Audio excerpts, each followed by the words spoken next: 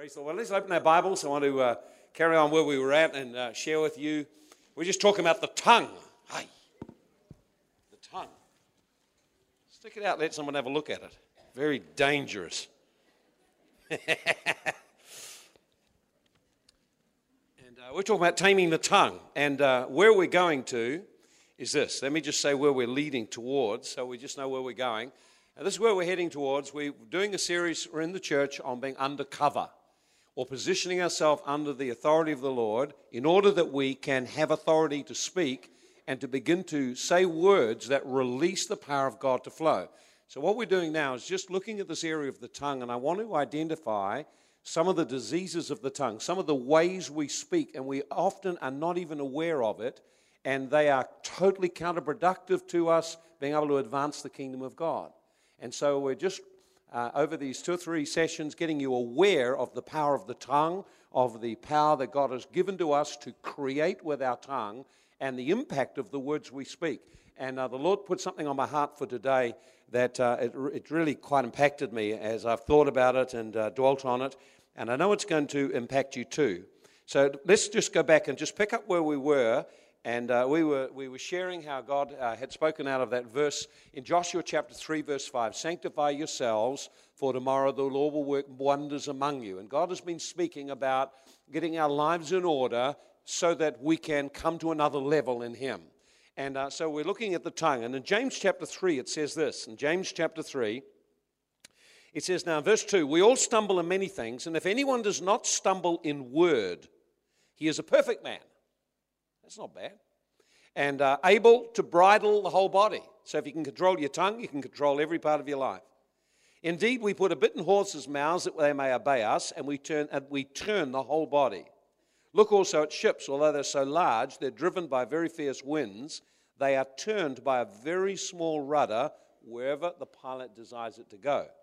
Even so, the tongue. So notice what it's telling here, that the tongue is like a bridle in a horse. If you can, I remember one time when Joy had a go on a horse in Dannyburg. It was a great experience, and it was a spectacular experience because she couldn't keep her feet in the stirrups and didn't get the bridle in the horse's mouth properly. So the horse just got the bit between the teeth. And anyone who's ridden a horse knows if you haven't got the bridle in the right spot and so you can pull on the mouth, you can't stop it, you can't steer it, you just are in for a ride of your life. And Joy had the ride of her life. And she couldn't do anything because she had no power to get the bridle into the back of the mouth to control the horse. So if you want to steer a huge horse, you only got to get the bridle in the mouth. You control the mouth, you steer the horse. Same with a ship. You can control the rudder, you steer the big ship. No matter how big it is, the rudder will determine its direction. So the Bible uses these two things, a bridle for a horse and a rudder for a ship, so the tongue for your life. Bridle for a horse, turns it. Tongue for a ship, turns it. So the tongue turns your life. You want to turn your life? Talk differently. Talk differently. If you want to turn your life.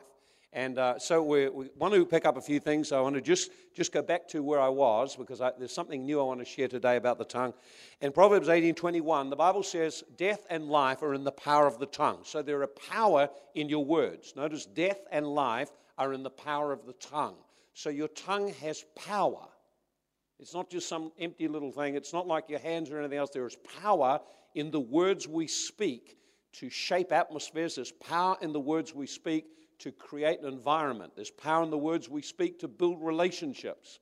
Our words have power. They have an ability. When you think how God created, He didn't create by waving His hand. When you read the Bible, it doesn't say that the Spirit of God was moving and God waved His hand. Poof! And then something happened. It says He spoke words. So creation or creativity and particularly creative miracles of God are all released by words. What you didn't pick up there was that I actually spoke creatively. I said to the pastor, when you step up on the lectern and read the Bible, you will not be able to stand. So they didn't put it in the clip. But I spoke what I felt God showed me would happen. When we came into the meeting, I got a vision and saw 7 walking sticks leaning against a wall, and I spoke out that today God is going to set 7 people free off walking sticks. And I immediately, without any more in the meeting, just got everyone with a walking stick to come up. There were 7 people. And so what you saw was an excerpt of 7 people leaving their walking sticks behind. But you understand, a word had to be spoken when the presence of God was there. So words are very powerful. They affect our future. They affect our lives. Here's how important it is.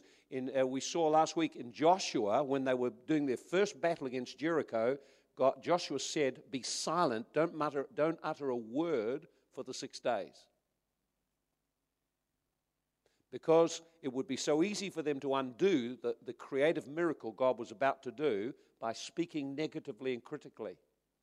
You imagine marching around a huge city for 7 days. Imagine what must have gone through people's minds about this military strategy. But they were forbidden to give utterance to any word. If you read in the New Testament, interesting, now that was the beginning of the possession of God's promises. Now get this, in the New Testament, when God was about to birth Jesus, he raised up a forerunner, John the Baptist, and when the angel appeared to John the Baptist's father, Zechariah, he didn't believe, and he was struck dumb. He wasn't able to speak a word negatively against what God was about to do. Now, these things are not in there just as a coincidence, just happened to be that God just felt mean one day and struck him dumb. He realized that the Father had the power to speak words that could totally undo what God wanted to do. And so he had a zip lip. He couldn't speak until the day he wrote on a piece of paper, his name will be called John. And then immediately he could speak. See, so the Bible, there's so many examples. It's all through the Bible. You'll see this. But I want to just have us be very aware. So your ability to speak words is part of your creativity of God. So God's given us the ability we can reproduce life sexually, but we can also create things with words. And we have power to release things into being and build families, build relationships with words. So death and life are in the power of the tongue. Now, get this, notice it says death. Jesus in Mark 11:21, I think it is, he spoke to a tree and the tree withered. Don't say sticks and stones will break my bones, but words will never hurt me. They do hurt, and they have power to change your life. The Bible says it very clearly. And so when Jesus spoke words, a tree withered and died. When Mary spoke words, a baby in the womb leapt. Don't say words don't have power. Your words carry not just the words that you say, but the spirit that flows from within your heart. So the Bible says, out of the heart, the mouth speaks. So whenever you speak, it's not just that you say words, but there's a content of your heart and spirit flows with the words. And John 6:63, Jesus said, the words I speak, they are spirit and they are life. So when Jesus speaks a word to us, it has spirit power in it and it imparts life and it can change your future. If you can hold on to the word and let it build in your life, it can change your whole future. Isn't it amazing? Most people wait for the miracles to happen when actually, as soon as you've heard God, the miracle is there ready to walk into if you can agree and speak it and then start to act on it. So this is a very powerful thing, very important for us to understand this, and particularly so as I share with you some things today. Now, I do want to move to the positive ways of how we can actually speak our words to build, but I feel it's really important that we look at some of the areas or recognize how negative we are and learn to begin to deal with this issue in our life and also in the people around us. So Jesus said, the words I speak, they're spirit. So words can release a spiritual atmosphere. Their words have a spiritual power in them. So words can shift an atmosphere. So angry words, for some reason, the whole atmosphere changes, becomes incredibly tense because demons are activated into that atmosphere. When we begin to, like for example, when we come in here, then we will begin to actually speak words and then sing words. And as we sing words, the atmosphere shifts and changes. See? Now, you were watching something and you were hearing something. If I had no sound on, you wouldn't have had much happen in here. But when you saw and heard, it started to affect you. And the same anointing that was in that video started to touch us here. But if we had no sound on, you wouldn't have felt a thing. Words. Words carry a spirit substance, a spirit content. And so when people speak to you, there's not just the words they utter with their mouth, but what is in their spirit flows with the words. And what you're left with is the impression that your spirit was touched by. So for example, if someone comes to you and they've got an offense with someone, no matter how nice they are, you'll feel the offense. And if you've got something in your own heart, their words will stir it up. Before you know, you're talking and running someone down together. If someone's a carrier of gossip we talked about was one of the misuses of the tongue, where we're speaking about someone and talking about them in a negative way, revealing their secrets, revealing how. When you begin to start to gossip, if gossip is in your heart, then someone starts gossiping, it'll stir the thing to come up in you. And before you know it, now the two of you are in agreement. Now there's a whole new dynamic of this gossip. It starts to infect. We talked about the different slander. Slander is where you talk about some person's life and you run them down. The intent of slander is to run down their reputation or misrepresent them. So when we begin to speak and run people down behind their back, what we do then is we release something into the atmosphere. The Bible says one of the words for the word devil is the word slanderer. Anytime you're running someone down, you have taken the devil's side. You are releasing hell into earth. You are violating your very cause that God raised you in the earth for. And you cannot gossip or slander against someone without wounding yourself. You cannot. Because you're malfunctioning. You're functioning against your purpose. We were raised up by God to bring heaven into the earth through our words, our faith, our believing, our actions, our speaking. And so when we begin to slander, run people down, we are now releasing hell into the earth. That's why in James 3 it says the tongue is set on fire by hell. How does hell manifest? Mostly with words. Words start fights. Words start wars. Words break up relationships. Words build. Words create. There's all these things that words can do. Death and life in the power of the tongue. And so words have a huge effect. Deuteronomy 1 verse 28, it says that Moses or Caleb is talking, and he says something like this. He says, our brethren discouraged us or made our heart to melt with their words. So when the 12 spies went into the land, 2 came back and said, we can do it. God is with us. We can do it. This is bread for us. We're going to grow. The others come back and said, it's too hard. We can't do it. We're going to perish. And so what happened? The 10 spies infected the whole nation. Negativity infects people. It's so easy to take it on board. It just spreads like a disease. And yet, when we speak positive words, we can stand up and make a difference. Now, last week I shared with you some manifestations of diseases of the tongue, and one of them was lying, the other one was gossip and slander. Today, I'll pick up another one. And as I started out and I had the whole series all worked out, but it's changing on the way. So this one I want to share on is I want to speak about put-downs. Put-downs. It's a very Kiwi thing. Put-downs. So I'm going to talk to you a little bit about it and share with you some scripture. I want to share with you some insight on it that may surprise you. And I want us to become sensitive in our conscience and in our heart to any kind of words we do or things we do that put people down. Because we are moving to build people up. We're called to create. That's why you come into a prophetic seminar, you're going to get words that will lift and build people. And so we have to recognize the other. And I haven't realized, and as I say, all this stuff's coming out of experience. Let me just give you a couple of definitions. I looked up the thing, put down. The put down is literally this. To remark, it's to make a remark or speak or act. It's a remark or an action that's intended to humiliate or embarrass someone. So put down, you put someone down when you speak or do something that embarrasses them or humiliates them. Put downs. Okay, let's just define a bit further. Humiliate means you cause the person a painful loss of dignity. They feel embarrassed. They feel ashamed. They feel their respect is gone. They feel downed. Right? They become self-conscious.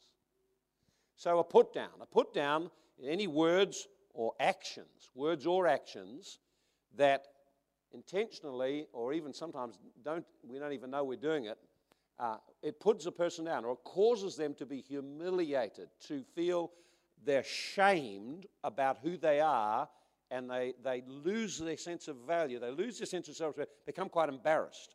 How many have had a put down in your life? One or two? Okay. Yeah. Well, the reason we get it, of course, is because the world's the devil's playground and the devil's been put down. He's been put down. He wants to put everyone else down. So put-downs are a manifestation of demonic nature. Build-ups are a manifestation of divine nature. Build up, that's God at work.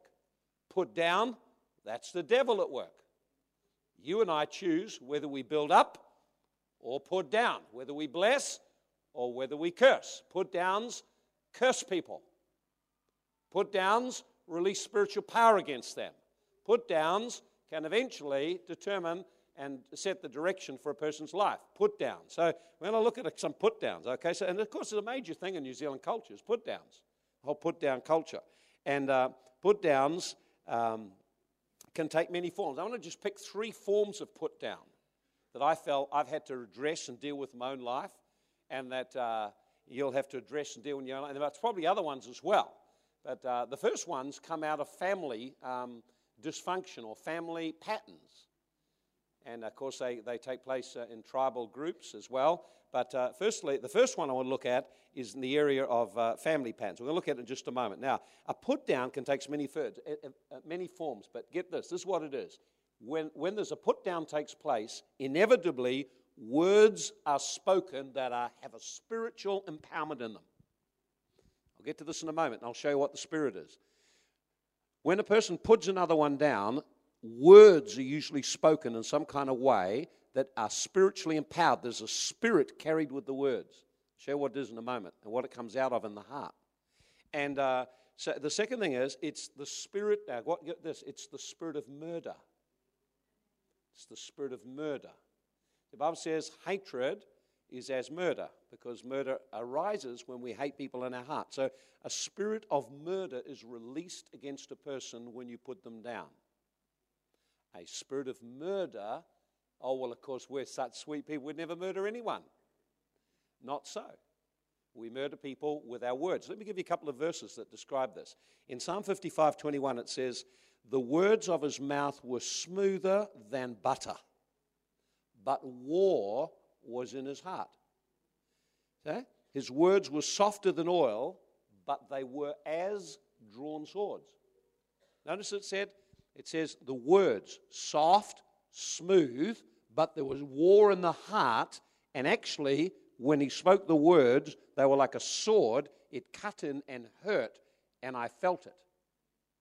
How many people have made a comment to you, and it may be a laughing kind of comment or a joking comment, but you suddenly felt there was something in it. You want to know what was in it? Spirit of murder. And it hurt you. And if you don't do something about it, it affects you, especially if it keeps happening. Here's another verse. Psalm 64:3. "They sharpen their tongue like a sword and bend their bows to shoot their arrows, even bitter words." So put-downs then are words. Put-downs release a spirit of murder, and put-downs are a form of cursing. And the root behind it is bitterness and hatred and envy. I'll show you those roots are in the... Whenever there are put-downs, there are roots of bitterness and hate and envy. Now, because we ask ourselves, I've asked, what is it? Have you got bitterness in your heart? Well, no, I don't feel it. I don't feel like I have. We got hatred in your heart? No, I don't feel like I have. Got envy in your heart? I don't feel like I have. No, I feel real good. Just been praising the Lord. I feel real good. Okay, then now, let's have a look what words begin to flow. Because the words reveal what is actually festering and is in the heart. And if I find, having come to church and felt good and praised the Lord and had a wonderful time, then 10 minutes later I'm putting someone down, there's something in my heart. Something in my heart. There's bitterness. There's something not right in my heart. Because when you put people down, you actually release a spirit of murder against them. To murder someone is to unlawfully take away their life. When you put people down, you take away their life. They don't feel better afterwards. They feel worse. Oh, yeah, you haven't thrown them on the ground and physically cut the head off or stabbed them to death. What you've done, put words into them that actually wound and hurt them, and then they struggle to cope with the feelings that all go with that. And we take away people's life. That's one of the most common ways that people have their life taken away is by words which put them down. Words which put them down. Remember, death and life in the power of the tongue. So there are three common sources of it that I want to identify for you. The first one, as I mentioned, is family put-downs, family dynamics. And some families are full with put-downs. There are some families, the whole family, get in that environment, everyone is putting people down. It's like the whole culture of the family is filled with put-downs. And so you know then that demon powers are at work, the family is unhealthy, it's not an environment people can grow in, and so people grow up. Now what does it happen? How does it work like? Well, name-calling is one way you put people down. Call them names. Another way is nicknames. Most nicknames are derogatory, or many nicknames are derogatory. Sometimes you find in families, you find abusive words are being spoken, that people speak abusive words. And abusive words don't just talk about a behavior, they actually attack the person. Hey, you're stupid, you're a dummy, you're an idiot, you're a fool. That is a put down because it ridicules or it attacks the person's identity and shames them. It releases a spirit of murder against them. And then the person's got to cope with what's happened. Of course, if a father speaks words like that, the results are devastating through the whole family. Some cultures are like that. Now, I think there's a lot of it in New Zealand culture. My observation in teaching, and I've got no issue here, but I noticed among a lot of the Maori kids, the way they spoke to one another, I have never heard such vicious put-downs in my life. And what happens is, it's trying to bring everyone down to the same level, or at least put someone down lower than you so you look better. And it's got a spirit of murder in it. It's violent murder. It releases violence against a person. I was astonished teaching to find how much put-down goes on in classes, how much put-down goes on in schools. And in some families, it's just the whole family's riddled with put-down. So people are not speaking words to encourage, bring forth dreams, bring forth destinies, identify gifts, lift up and bless. Instead, it's critical, negative, fault-finding, putting down. And when you put down, you actually attack the person and push them down so they don't stand up the way they ought to. So one area that's most common is in families. Some families are really good with it. Now, of course, there's biblical examples for all of these things. So one example is Genesis 37, 4-5. Joseph's brothers put him down all the time. Often the youngest one is picked on by everyone. Sometimes there's a black sheep in the family and they're picked on by everyone. And that put down is actually an attack of a spirit of murder, rooted in hatred and bitterness and envy. So Joseph's brothers put him down all the time. It says they couldn't speak peaceably to him. In other words, there was war. Continue, their words hurt him. And we're going to look at what it does to you if you don't deal with this thing or don't know what to do with it. And I want to minister on it tonight and give an opportunity for you to be set free. In 1 Samuel 17:28, David's brothers put him down. David come down because his dad said, take some food down. Now guess this, his dad said, go down to the battle, take some food to your brothers. So he goes down there and Eliab rises up. Now who do you think you are? What are you doing down here? I know you're naughty. You come here just because you want to see a battle. He could have said, some battle, no one's fighting.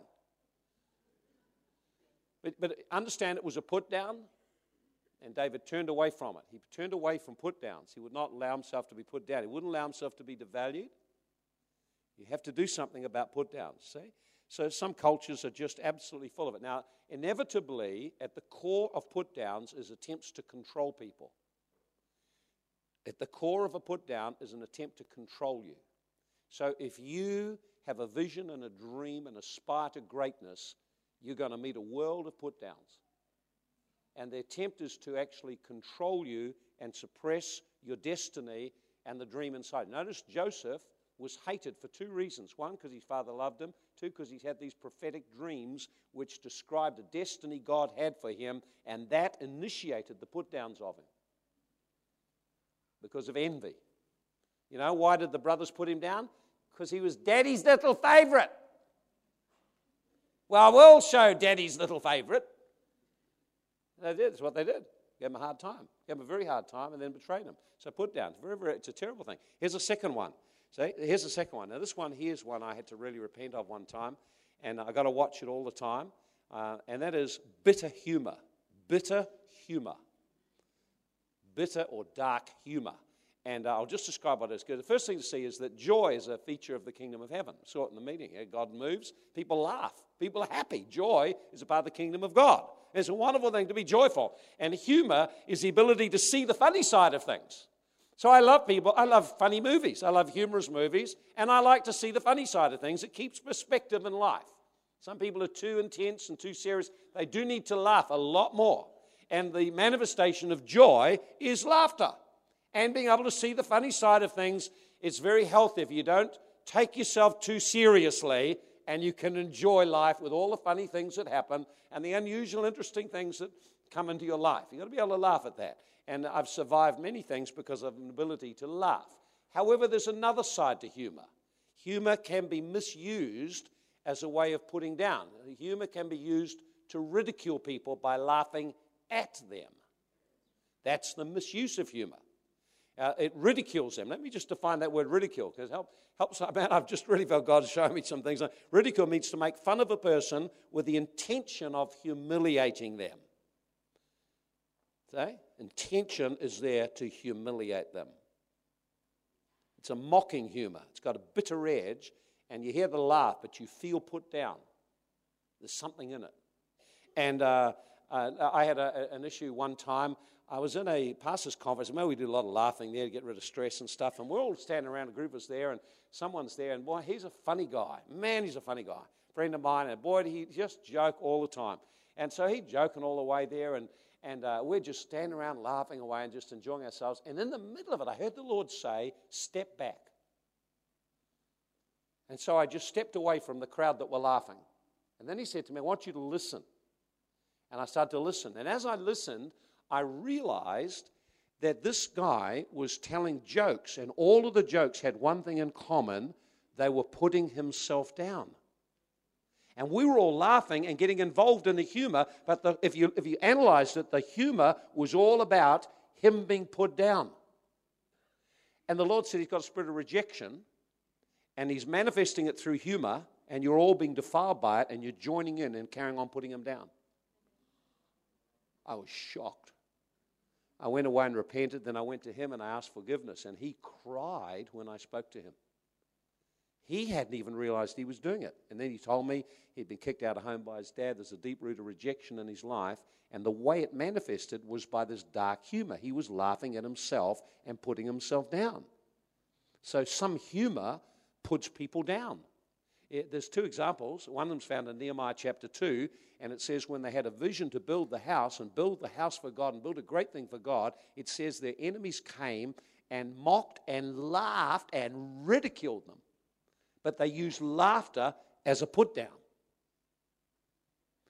There's another example in Luke chapter 8 where Jesus came in and there's a girl and she's lying there dead, and he said she's not dead, she's just sleeping, and they laughed and ridiculed him.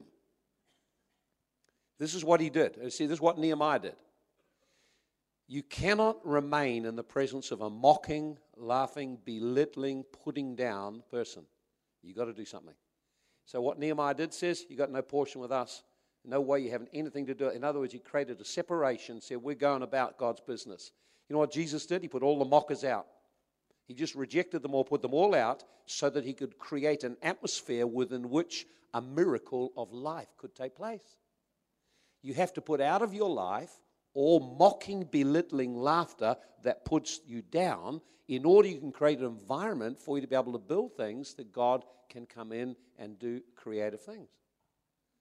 Okay then, we must be striking home. You're all getting real quiet and looking at me like that, eh?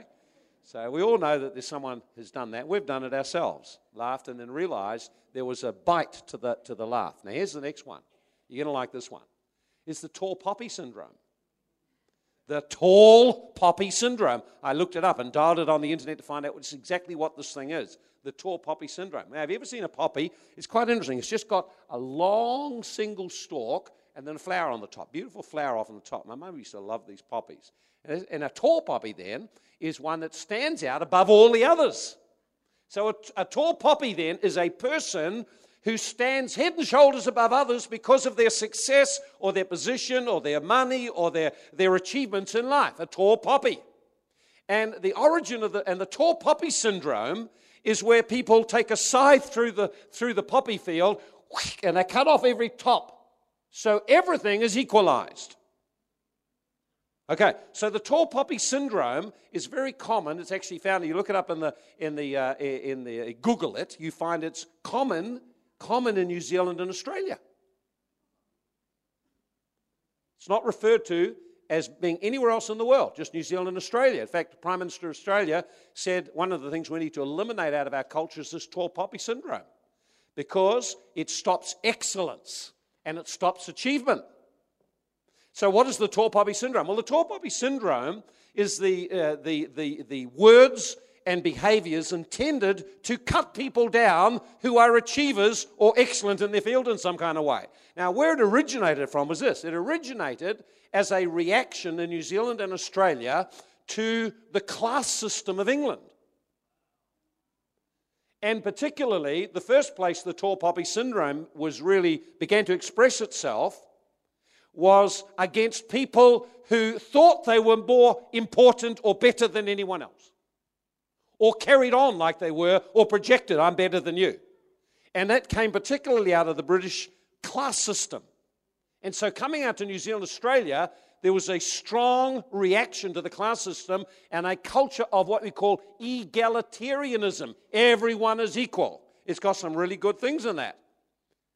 However, the problem is, so what it did initially, they began to pull down and mock and laugh and belittle and pull down anyone who thought they were more important than anyone else or better than anyone else. So it started off as a reaction against the class system. Now it's evolved.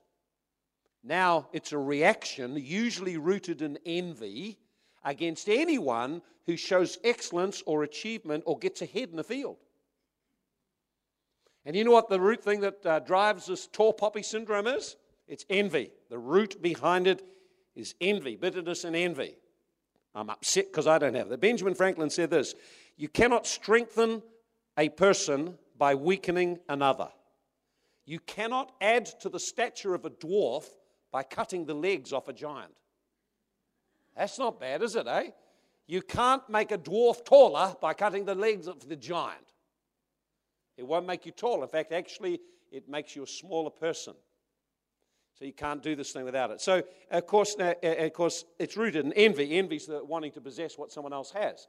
So jealousy is a bit different. Jealousy is when you have a bitter feeling about someone and you have ill will towards them because they have something you really want, or think, I should have that. I should have that. Watch the tall poppy syndrome come out. Soon, words and actions to cut the person down, belittle them, scorn them, find ways to explain why they've got where they've got, except the obvious thing, which they worked harder than you did.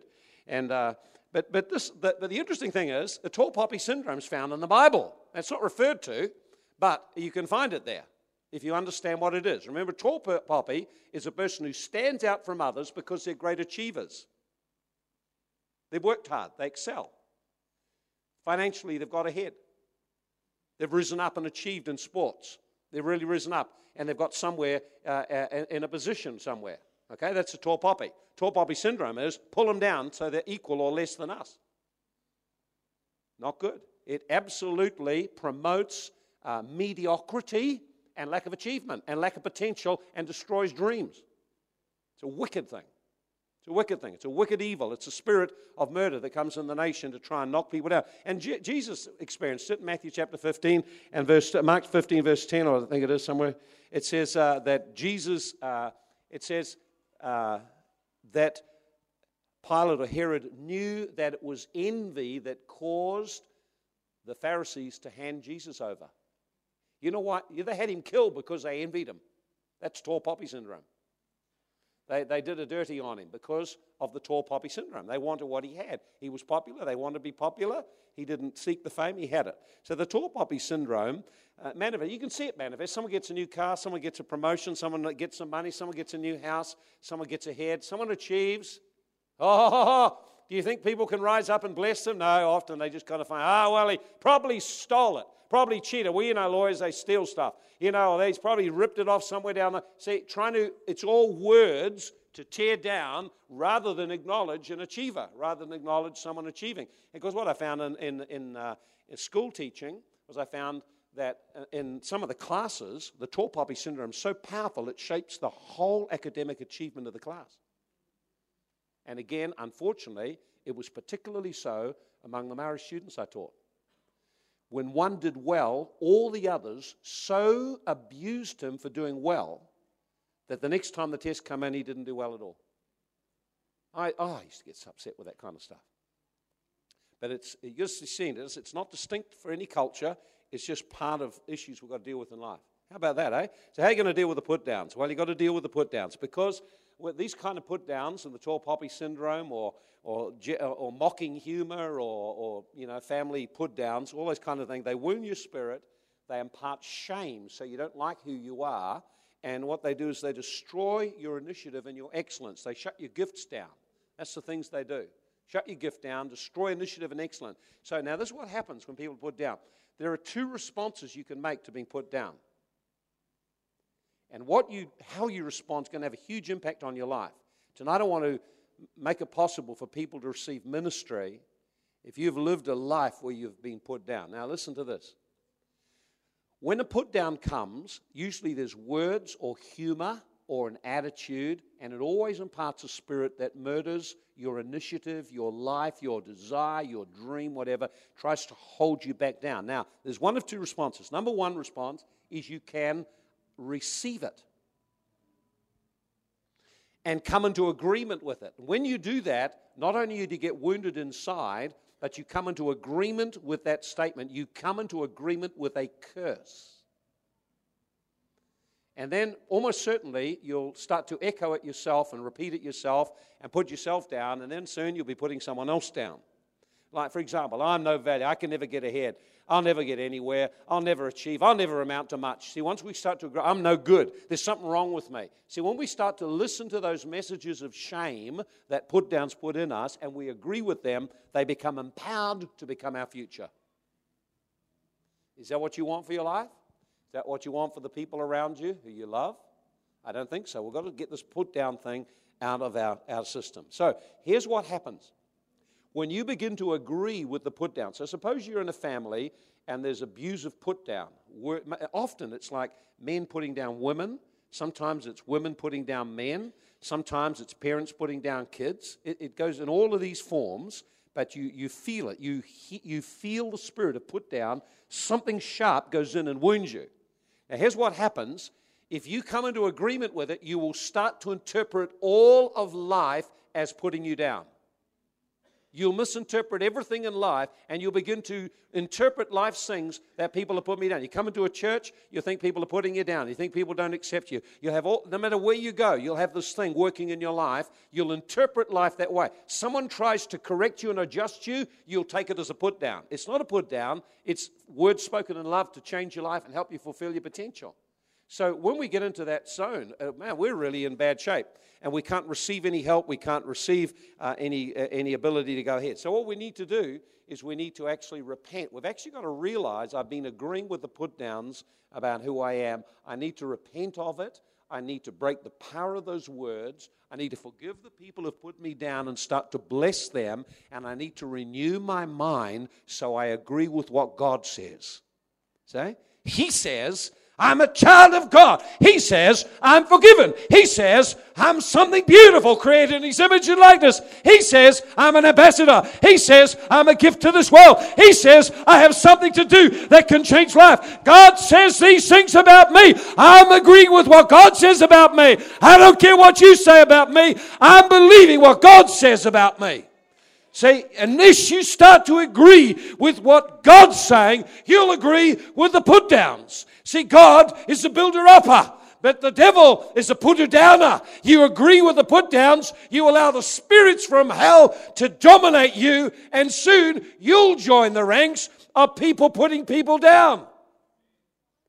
So we have two options. One, we could receive it, in which case if you've received these things and come into agreement with you, you've got to cancel that power, break those agreements, change the meditation of your heart to agree with God. See? And the other thing is that when people do try and put you down, you've got to do something. Jesus walked away from it. Joseph walked away from it. Nehemiah told him, you're not have any part to do with me. I will not be part of a mocking, jeering, ridiculing, putting down environment. Because it breeds a spirit of murder. And that's not what I want to create around me. So the only way to stop that is to do something about it. You've got to stand up and speak out and stop it. So if you're in that situation, begin to start to speak God's words. Remove yourself from an environment, if it's at all possible, where it's negative and putting down, or confront it if it's possible, or if not, trust God to help you walk through it till that season is over, and use it as an opportunity to grow character and excellence in your life. The pursuit of excellence is the pursuit of God's dream, that we would rise to our greatest potential. And ahead of us, between us and that dream, is a culture of people that want to put you down. And you've got to decide, I will not be in agreement with the put-a-downers. I will not be in agreement with that spirit of murder. I will not manifest that spirit of murder. But I will speak words that build. Philemon verse 6 says this, the communication or imparting of faith is effectual when you acknowledge every good thing in you in Christ. We have to learn to acknowledge the good, acknowledge the things God's put in us, acknowledge what God's put in others. Speak words that impart grace and build and empower and lift, and not be part of a culture that's a put-down culture. You start to excel in an area, someone will say, who do you think you are? Well, I think I'm a child of God, called with a destiny to excel and do my best. Who are you? You have to get something in you that rises up and no longer will be put down, no longer will accept that spirit of murder, but rises up and challenges it. We have to do it. We have to do it. In order for us to flow prophetically, in order for us to begin to release in the atmosphere around our lives what God wants to release, we have to get rid of this put down thing that gets around our life. If you're in agreement with it, today decide, I will disagree. I will disagree with those words that cursed me, those words that stole my life, those words that wounded me, those words that said I couldn't be anything, I couldn't do anything. I will disagree because there's nothing impossible to him that believes God. I will believe God and what God says about me. I will believe his plan for my life. I will believe his words because his words are life for me. Friends, you've got to get that into your spirit. There's no place for neutrality. No place to be passive and neutral. You have to make a stand in this area about words and the power of words to create an atmosphere and environment which releases the supernatural and activates your potential. Can you say amen? You say amen. Yes, come on, let's give Jesus a great clap.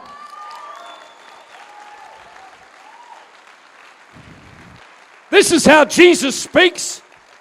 Your name's Simon, but I'm telling you something. I'm calling you Rock. I'm calling you a rock because I'm going to build something great upon you that will touch generations. That's how God talks.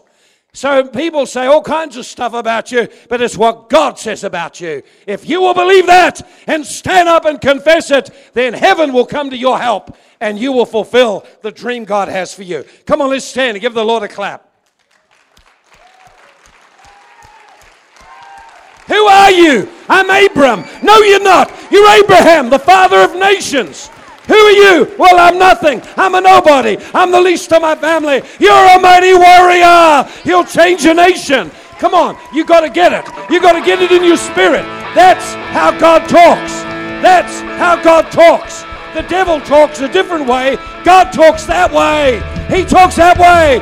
You got it in you. You're a winner. You're a winner. You can win in life. Thanks be to God who always, in all things, causes us to be winners and triumph in Christ. Come on, let's give the Lord a great clap.